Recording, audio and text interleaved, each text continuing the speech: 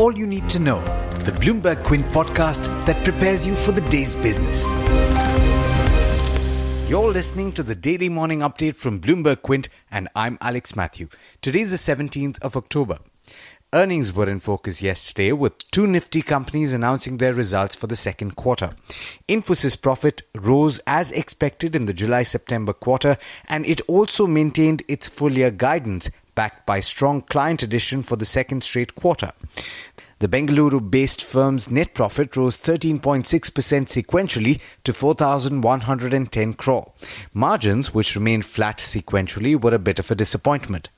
Meanwhile, Hero MotoCorp's profit for the second quarter also met analyst estimates, even as higher commodity costs hurt margins. The two-wheeler maker's net profit fell 3.4% on year to 976.3 crore. Today, you'll have to watch out for the earnings announcement from the nifty big boy Reliance Industries.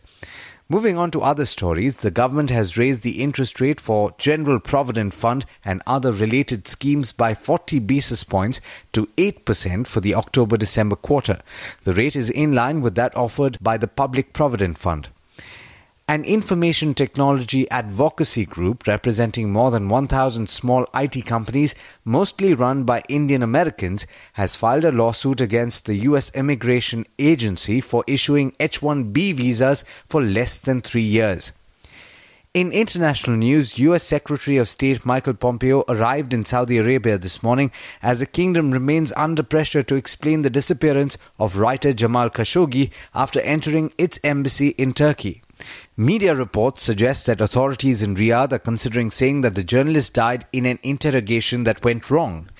Crude oil prices are giving up some of yesterday's gains in this morning's trade.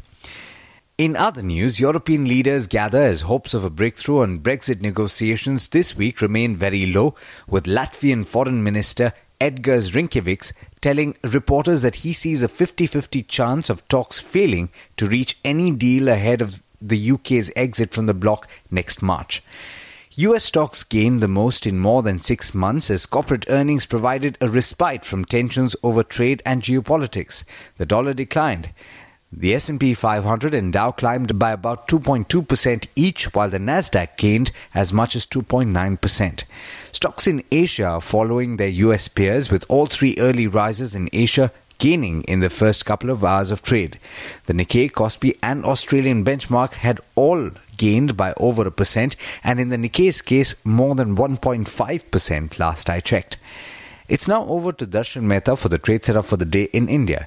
Good morning, Darshan. How's it looking today? The cues from overseas look very good. Hi Alex, good morning everyone. Global cues are extremely positive at this point of time.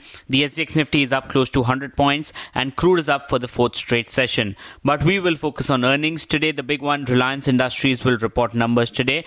But a lot of mid-caps will also report numbers, counters including NIIT Tech, ACC, Aditya Birla Money, Cyan, DCB Bank, Havells India, Mindtree and Mphasis. So all these counters will report numbers today.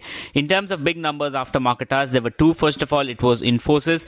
Results came in line with estimates, but and the management did manage to maintain the guidance. But what has been highlighted is the fact that margins did manage to disappoint. It came in at 23.7% versus the estimate of 24.3%. So that will be a pain point. But nevertheless, the ADR ended up 3% overnight. So that's something that you need to watch out for.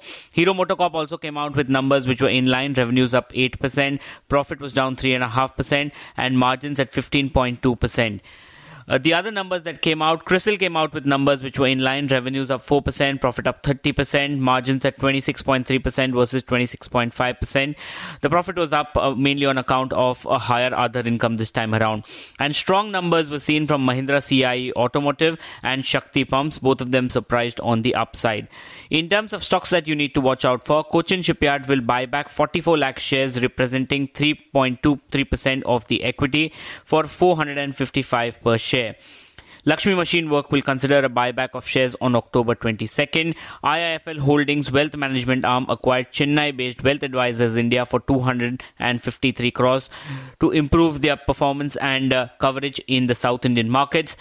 Lemon Tree Hotel signed a licensed property for 70-room property in Mumbai. The hotel is expected to be operational by June next year. And Times of India reports that Amazon is in talks to acquire just under 10% stake in Future Retail, which is likely to be approved by the board on October 29th. In terms of bulk deals, Dewan Housing Finance Pension Reserve Investment Trust sold in 30 lakh shares or close to 0.97% stake in the company, and ICICI Bank sold 16.2% stake in Sri Rama Newsprint. Among the brokerages, Goldman Sachs has come out with a note on the industrial space. They say L&T is the best placed in the current environment, is their top pick.